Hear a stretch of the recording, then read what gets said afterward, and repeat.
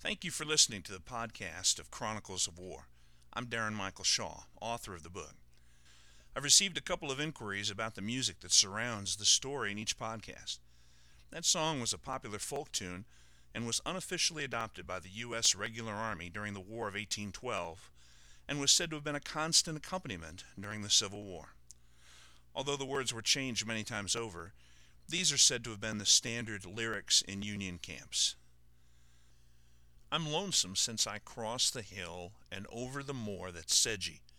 Such lonely thoughts my heart do fill since parting with my Betsy. I seek for one as fair and gay, but find none to remind me how sweet the hours I passed away with the girl I left behind me. Well, there you have it. I hope you'll sing along. And now, Chronicles of War.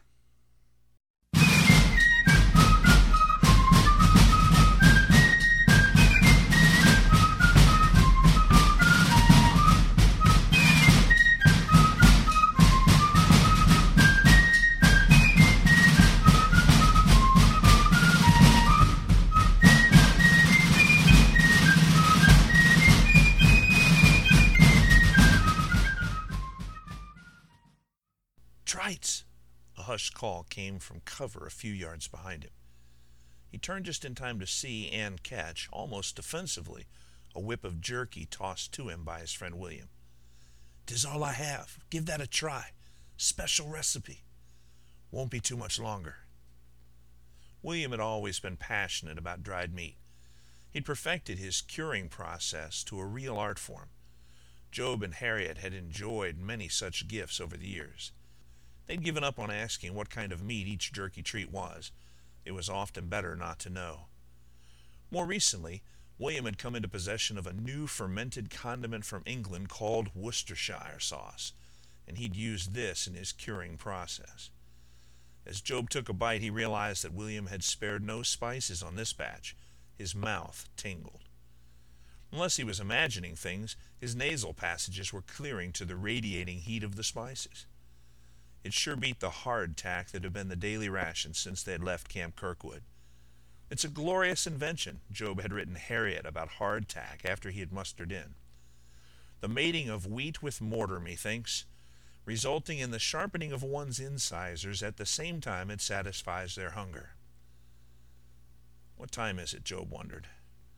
He looked up to locate the sun and down to observe the fall of shadows, when a thunderous roar started from below on the river. Porter's gunboats had opened fire again on Fort Hinman. Before he had steadied himself from the start, a second wave of thunderous cannonade commenced below his position. The artillery of Sherman's corps joined in to create a sublime canopy under which Job's unit and the others could advance. The waiting was over. "Company!" came shouts from commanders. Without so much as a second to think, Job was drawn into a dead run, with his fellow soldiers, this time up the hill and to the left of Hinman, well within the range of rebel rifle pits. Surprisingly, they faced no small arms fire as they crossed that first clearing, taking up shelter in ravines mere yards from the enemy works that were presently being pummeled by Union smoothbores and field artillery. With each incoming round, Job felt the earth beneath him concuss. He was now close enough to hear the panic-stricken rebel soldiers, many shouting directions, some pleading for help, and all in chaos as a result of the unrelenting volley. Then, just as suddenly as it started, the big guns were stilled, leaving field commanders a moment to assess their situations. Word reached General McClernand that his adversary, General Thomas J. Churchill, would not under any circumstances surrender Fort Hinman, but rather that he had been given orders to fight until the last man died. At this news, McClernand ordered a merciless all-out assault, literally hoping to overwhelm the rebels by sheer volume. Smith's brigade would press to the left, Sheldon's brigade to the right, and William Tecumseh Sherman himself would storm the very center of Fort Hinman's defenses. Smith, from his vantage point, believed now the strategy would succeed. He knew, however, that it would come at a tremendous cost in the lives of his men. The lull ended. The big guns again began to sound a fury from the river below, and again the calls went up, "Company!" This advance was very different than the last. No longer was it a break and run. Enemy small arms fire was fierce. The rebels had retreated from their first line of works and began to defend the second line. They were now positioned and poised to snipe at each and every Union soldier who dared to raise his head. Job realized that their advance on foot had surpassed the range of much of the lower field artillery. At this point, only the larger guns on the ironclads were able to reach Fort Hinman and its outlying defenses.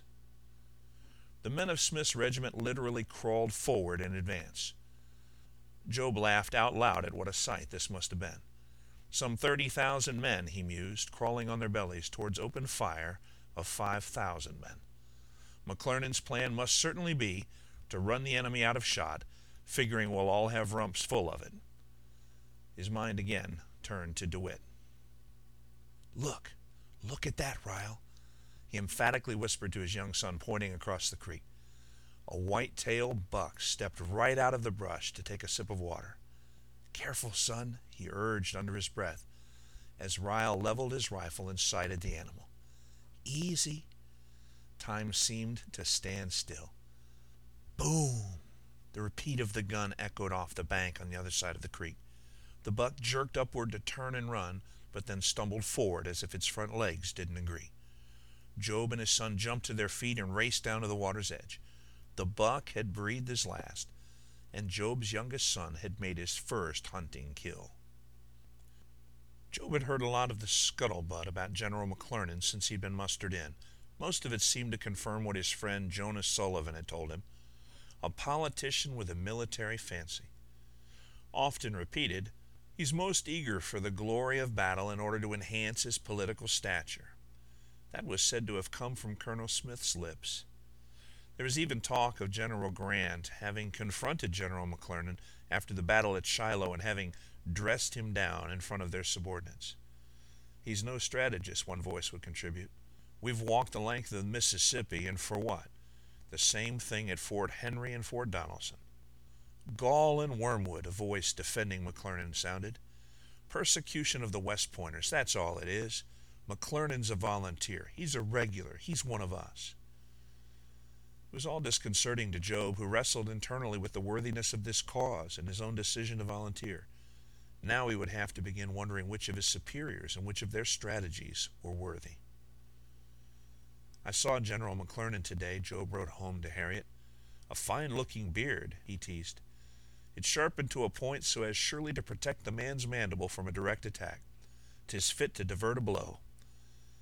It would seem that when he wrote, however, he would catch himself just as sharing observations of details began. From McClernand's beard, Job moved immediately to what mattered most. How do you cope, my dearest heart? I think of you and our children constantly. How do Lewis's ciphers go? A farming man needs a keen ability with ciphering to make good in this world. Don't let him forget that. It's about hard work, yes, but about well-reasoned work also.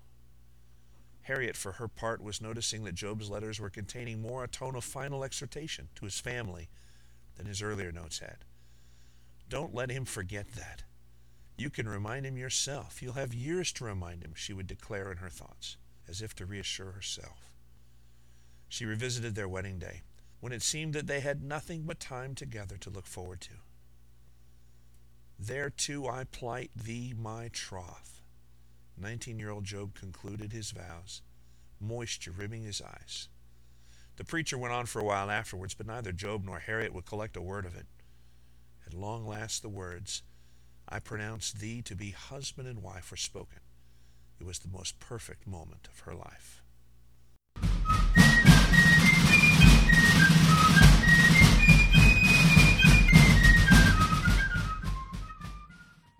Well, this concludes episode 5 of Chronicles of War.